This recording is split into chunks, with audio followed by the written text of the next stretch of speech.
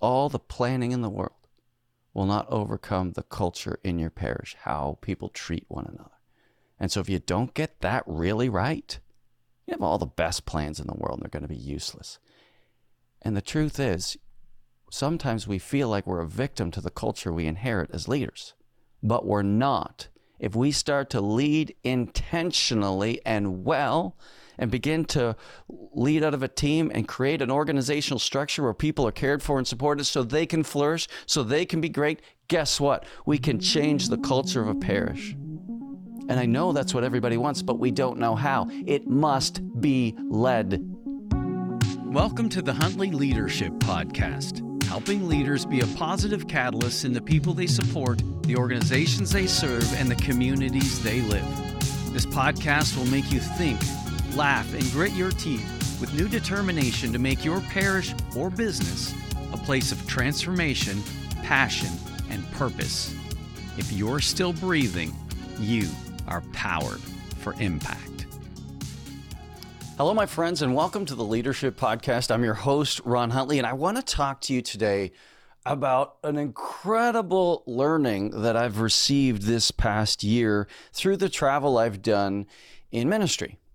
It's given me some insight into the church, into leadership, and I need to share it with you because I think it's going to blow your mind and answer a lot of the questions, or maybe make sense of where we find ourselves today as a church as we struggle to bring our parishes to life in a way that changes everything. And so I'm really excited to talk to you about that today. And maybe before I get started, I want to tell you about a really cool conference that I'm going to be a part of. It's called the Leadership Conference. It's going to be for 2 days. If you're watching on YouTube, this is up on the screen right now. If not, go to YouTube and look at it. But it's going to be happening in conjunction with Alpha USA and a parish that I've partnered with in St. John, Indiana, with Father Sammy Maletta. You know, sometimes, just like when I was at St. Benedict and we held that conference, going to a place that's actually doing it is just the coolest thing. It's one thing to talk about it. It's another thing to see it and taste it, to talk to the people that are working on the ground and the key volunteers who are laying down their lives to bring about God's kingdom, His glory. Despite having children and really important jobs and being busy. And when you get to see people that are working together like that, rowing in the same direction, and the impact they're having on people's lives who otherwise didn't know Jesus, my heavens, it's inspiring. So St. John Parish in St. John, Indiana is a place where we're going to host it. You can go to www.discipleshipconference.com, and the early bird pricing's on now. And so go to that page, and I hope to see you at that conference because it's going to be a lot of fun. I think we need to take time to go talk with others, be with others, and see what impact looks like in a parish, not just little pieces of it. That somebody does one thing really good, somebody does something else really good. I remember my son, he's an ice hockey player, and growing up, I remember watching him. And I wasn't a very good ice hockey player. I played, but I just wasn't very good. And I was talking to my brother-in-law, who was very good. And we were watching my son in tryouts. And he told me something. His name is Kevin. He said, "You know what, Ron? You know what it takes for a player to get to the next level?" I said, "No." Never really made it to the next level. He said they have to be as good as everybody else at everything, and better than everybody else at one thing. Think about that. They need to be as good as everybody else at everything and better than everybody else at one thing. That's what's going to get them noticed and bring them to the next level. I think to myself, so often in churches, we say, "How's your church?" "Well, it has a great soup kitchen." Well, that's good, and I mean really good. But how's the liturgy? How's your tool for evangelization working? How are you onboarding people in ministry? How's the music? How's your RCIA program? Are you raising up disciples through your schools or your religious education program that's working? How's your children's ministry? Do parents want to come to church because their kids have so much fun and they get to worship God on Sundays, or are they babysitting their kids and feeding them Cheerios because they're just trying to keep them quiet? Like, are you addressing all the needs, and then maybe your soup kitchen's better than everybody else? I guess what I'm saying is we have to really strive to be great, be very good at so many things if we're going to make church matter. So come to the conference. It's a long way of saying come to the conference. It's in the Midwest. If you're anywhere near that area, come. Alpha's going to be doing one of those days. Bring your Unlocking Your Parish book. Bring your questions. I'm going to be there to answer them and talk to you. Josh Dennis is an amazing speaker, an amazing Catholic man and author who will be speaking as well. Father Samuel Mileta is wildly inspirational. He's been at that church for 20 plus years. Come see what that looks like. And it's going to be a ton of fun. So I'm going to leave it at that. But please make the time to come and experience the conference. So let me tell you what I've learned. I want to talk to you about kind of the word leadership, but reclaiming the word leadership.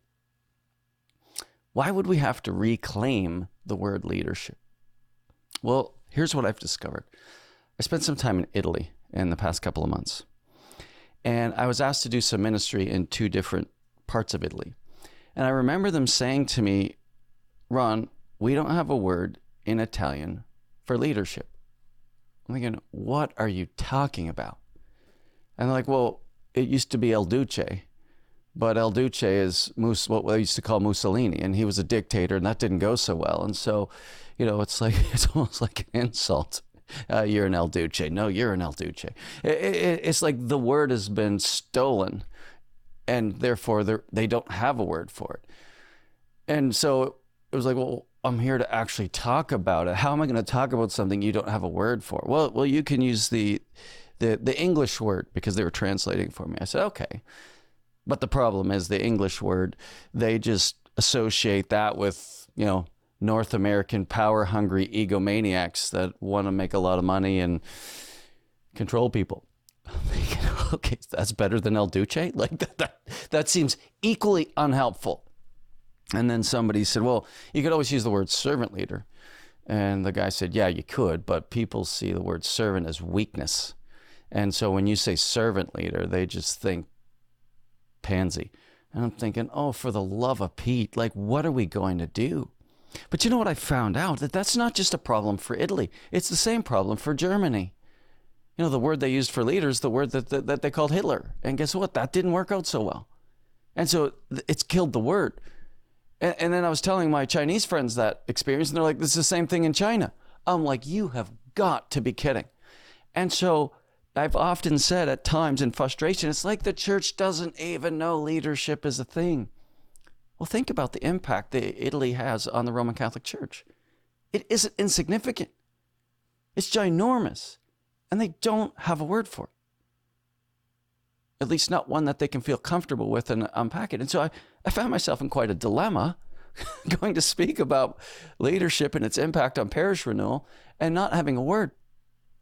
And so I had to back it up. And I'm going to take you through the thinking, because you know what? So often in the church all over the world, and certainly in the English-speaking world, we don't do leadership particularly well. And it's not taught in the seminaries. And so it's problematic. Now, it's okay, but it's not okay to stay that way.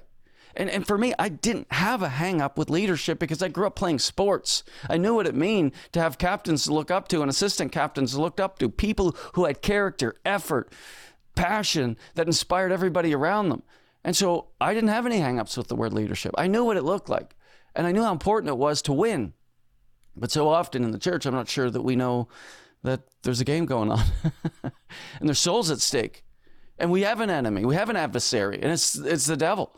And it's like, oh yeah, you're making up this, for those of you that might not believe in the devil, it's like, oh boy, Jesus talked about him an awful lot. So if you believe in Jesus, then you're going to need to believe in the devil. So think about that for a minute. But at the end of the day, souls are perishing. And we know it. I ran into a lady one day who wasn't Catholic. She used to be Catholic. And she knew what I did for a living, so she kind of got a little defensive and went on the offense, which I was not giving her a hard time. But she said, I take my boys to church. I said, good for you. She said, they don't want to go. I said, oh, okay, yeah, that's not uncommon. She said, but when they give me a hard time, do you know what I tell them? I said, no. I tell them, I bring you to church so that you'll get to know Jesus, so that when the devil comes after you later on in life, you'll know the difference. Wow, what a cool mom. Because he's going to. And we see it all the time. But I guess the point is that we have an opportunity to inspire, to motivate, to work together, to collaborate, to win souls for Christ, to go and make disciples of all nations. That's what winning looks like.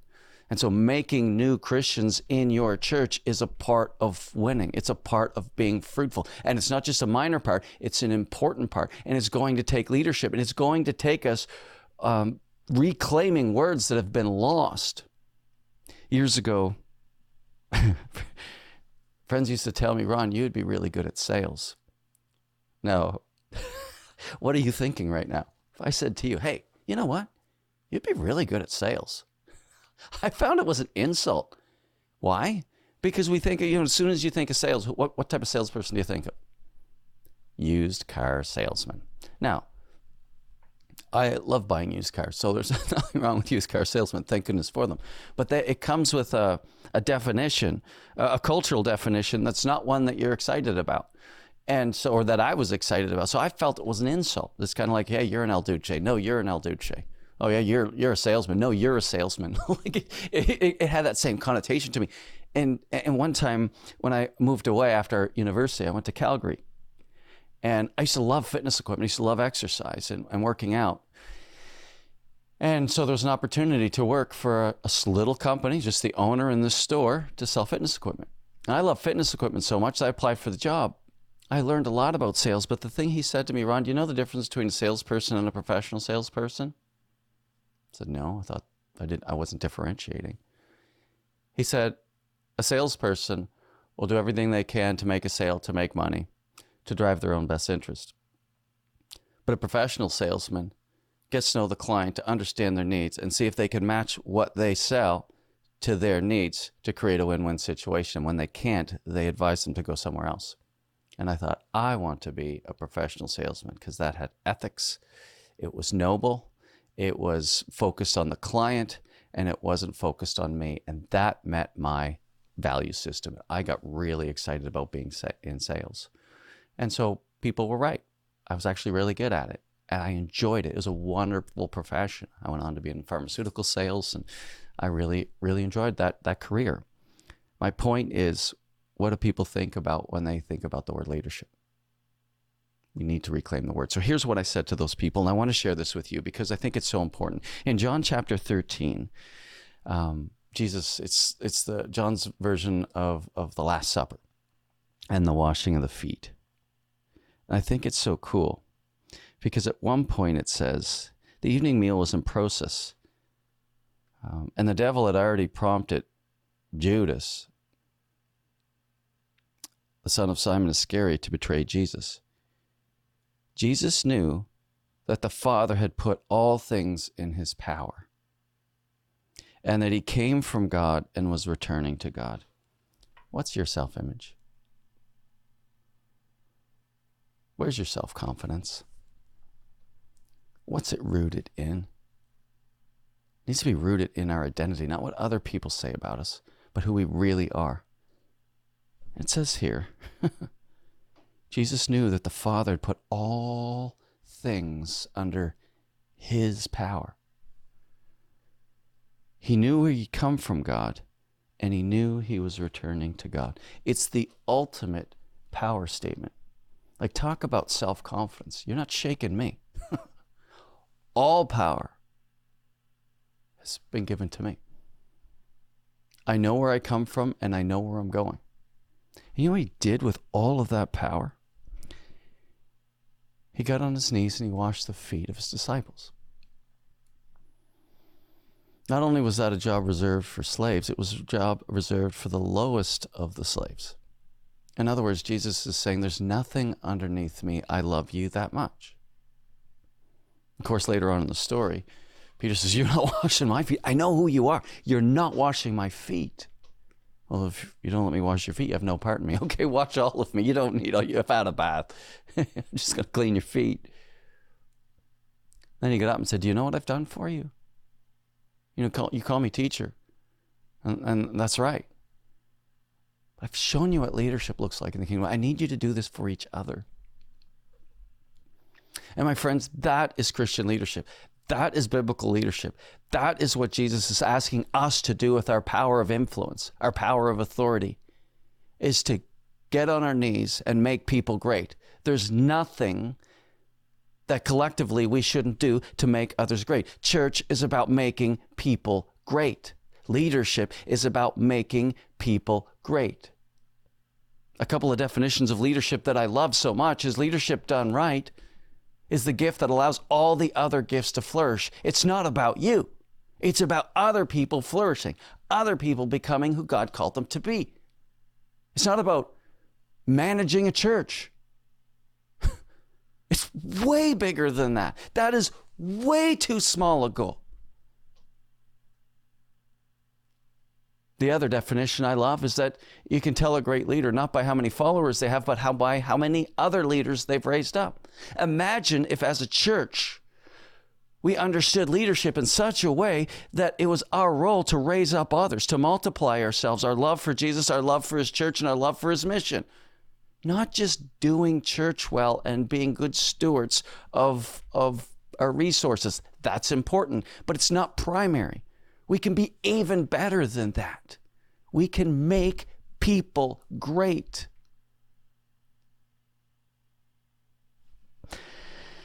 One of the things that we realized at St. Benedict Parish when I was working there is we talked a lot about leadership. We had leadership summits, but we never defined leadership. We were doing this for a long time before we said, hey, what do we mean by leadership? And then we all come and hummed and hawed as if, isn't it obvious? But we couldn't let it roll off our tongue. And we thought, we have a problem. We've been talking about this thing and haven't defined it. So I want to share a definition with you that is our definition. It's not necessarily the best definition. It wasn't necessarily the right definition. I don't even know if St. Benedict still has this definition. But it certainly worked for us. And I think clarity of terms is a really important part of leadership. And so we said leadership at St. Benedict Parish is answering the call to influence, inspire, and equip individuals and teams to form disciples who joyfully live out the mission of Jesus Christ. Let's say that again. Leadership here at our parish is answering the call to influence, inspire, and equip both individuals and teams for a purpose. What's the purpose? To form disciples who joyfully live out the mission of Jesus Christ. Joyfully, because there's nothing worse than a chronically cranky Christian. It is bad advertising for the kingdom of God. If you have the Holy Spirit, it should show up on your face. And so chronically cranky people left in positions of influence is a terrible strategy to grow your church and be wildly fruitful and effective. And so for us, that's what the definition of leadership meant. Does that make sense? Do you agree? And if you do, can we reclaim the word leadership? Because if we're going to be the church that God is calling your parish to be, you're going to have to lead it. You know, it's been said that strategy, what is it? Drucker said, culture eats strategy for breakfast. But apparently he also said, leadership eats culture for lunch. So culture eats strategy for breakfast. So all the planning in the world will not overcome the culture in your parish, how people treat one another. And so if you don't get that really right, you have all the best plans in the world and they're going to be useless. And the truth is, sometimes we feel like we're a victim to the culture we inherit as leaders, but we're not. If we start to lead intentionally and well and begin to lead out of a team and create an organizational structure where people are cared for and supported so they can flourish, so they can be great, guess what? We can change the culture of a parish. And I know that's what everybody wants, but we don't know how. It must be led. And it's okay if you're thinking to yourself, well, darn it all, I wasn't trained for this. It's okay. It's not too late. It's never too late. And I think what's really exciting is if this makes sense to you, then you can start to go on a journey. And we'd be happy to help. If we can help at Huntley Leadership, we'd love to do that. Go to huntleyleadership.com, reach out to us. But there are all kinds of organizations that are trying to help people do this right now. And it's so fun. And so often parishes and priests that I lead, they compare themselves to other parishes or other priests. It's not helpful. It's not helpful. I remember when Jesus rose from the dead and he was talking to Peter. And remember, Peter denied him 3 times. And he said, Simon, son of whoever, do you love me? So he used his old name, not his nickname. He renamed him Peter. His name before that was Simon. He called him by his old name and referred to him by his father. Talk about distance. Do you love me? You know I love you. Yes, I love you. Simon, son of, do you love me? Yeah, I love you. And he asked him the 3rd time. It's like, oh my gosh, I know I denied you 3 times. I know I messed up. I know I said I never would leave you and abandon you. And that's exactly what I did. I'm so sorry. But you know I love them even more than you do. Or I love you more even more than they do. And then he tells them how the rest of his life's going to be lived out. It's going to be like somebody has a belt tied around your waist and you're being brought here and there. And he turns around and he points at John. He says, what about him? And Jesus looked at him. He says, what difference does it make to you what I do with him? I'm talking to you. My friends, don't compare yourself to others. It's not helpful. Who are you? Who does God say you are? Who does your Father in heaven say you are? What's your identity in God? That's what matters. And so there are different types of leaders. There are different types of leadership. And what we need to figure out is, who are you? Who are you? And be that guy. Be that girl. Don't try to, you can be inspired by other people, but you're not that other person. So take the pieces that might work for you, but make sure it's built on the foundation of your identity, not somebody else's. It's not helpful. And we have to lead if we're going to change the culture. And we have to change the culture if we're going to have impact, because the church is not having impact in our generation all over the world, and we know it. And so leadership is a thing. I remember at one point too, people used to say, Ron, you're a good leader. And I did not know what they were talking about. Sometimes I talk about blind spots. And I talk about them as a bad thing, the things in your life maybe that you think you're good at and you're not good at. That works the other way. Maybe there's some things in your life that you're good at, but you don't know you're good at them. And I think that was one of them for me. I remember actually a story of being in grade 10. And I was not good in school. Was it 10 or 11? And Mrs. LaRose was a biology teacher, and I was terrible at those subjects where you had to memorize. I just didn't have the attention span for it.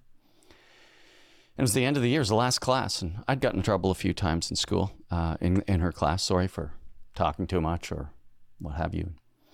So it was the last class. She said, Ron Huntley and Angie Romke, could you please stay behind? It was the last day of school. I'm thinking, how could I possibly get in trouble on the last day? And by the way, Angie Romke was a model student, so I knew she wasn't in trouble.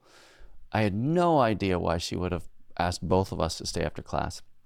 When everybody left, she handed us these 2 brochures, and she said, I see leadership in you guys, and there's a leadership camp going on this summer, and I think you should talk to your parents about going, because your leadership is worth investing in.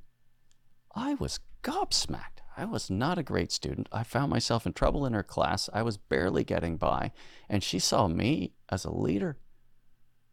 I thought, that's the craziest thing I've ever heard.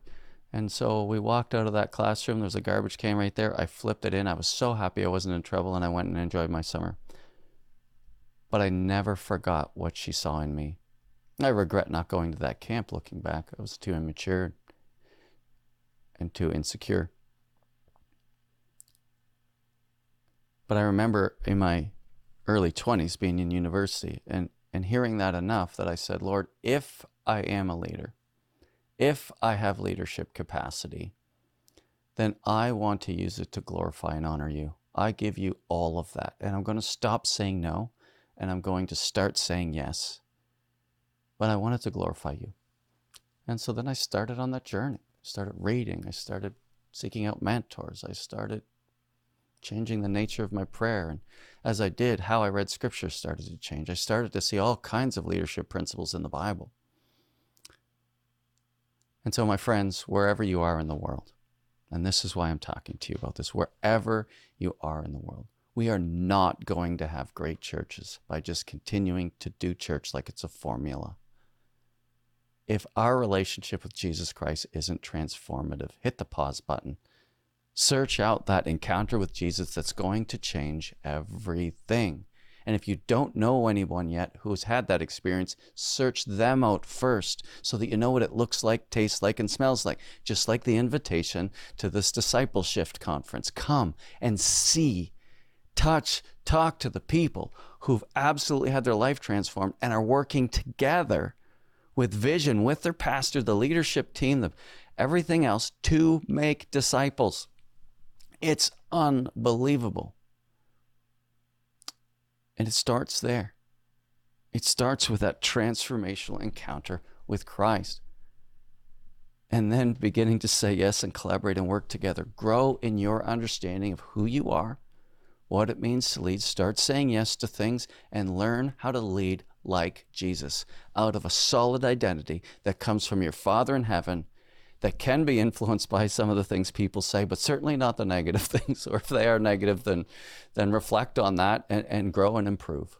But my heavens, my friends, if we're going to be the church that God's calling us to be, we must reclaim the word leadership, apply it to helping make others great, and do it in such a way that brings people into a transformational encounter with Jesus and sets them on a journey of discipleship that creates the kingdom of God in our current situation and our current parish. I hope that today's conversation's been helpful. That insight to me was so huge, and I hope that impacts seminaries and how seminarians see themselves. Sometimes they just come out of seminary these days, and God bless all of you, and there's a pull to this left or right thinking. It's so unhelpful. It's the wrong conversation. But the seminaries going into the seminary these days are concerned that because they know they're going to have to make a decision. It's like they're being bullied in seminary. Are you with them? Or are you with us? It's like, why is that the conversation? Why are we not on mission? And yes, we're going to have liturgical preferences, but please, let's not make that how we define ourselves. That is a horrible identity. It's not good enough. You're way better than that. We're way bigger than that. Why don't we start defining ourselves on the fruitfulness that God wants to have through our influence and leadership? Why don't we start thinking like that? Because that's what's going to make a difference. And yes, we need to be holy. And I'm not saying to turn our cheek or our eyes away from any of the church's teaching. No, we want to bring the whole thing to life. That's what we did at St. Benedict Parish. And again, not by our own intelligence, but by the power of the Holy Spirit. And that's exactly what's happening in St. John, Indiana. You're going to want to have a taste of it. Thank you for listening today. I hope it's been helpful. Have this conversation with people. Disagree with me. Send me comments. I don't know everything. I have strong opinions because I care so much about my faith in Jesus and His Roman Catholic Church. And it's my heart's desire to bring life to you, to bring inspiration to you, to help you dust off whatever's gotten dusty and be great and go to work making other people great. God bless you, and we'll see you next time. I want to encourage you, as you lead this week, be faithful to God and generous to others. See you next time, and remember, if you're still breathing, you are powered for impact.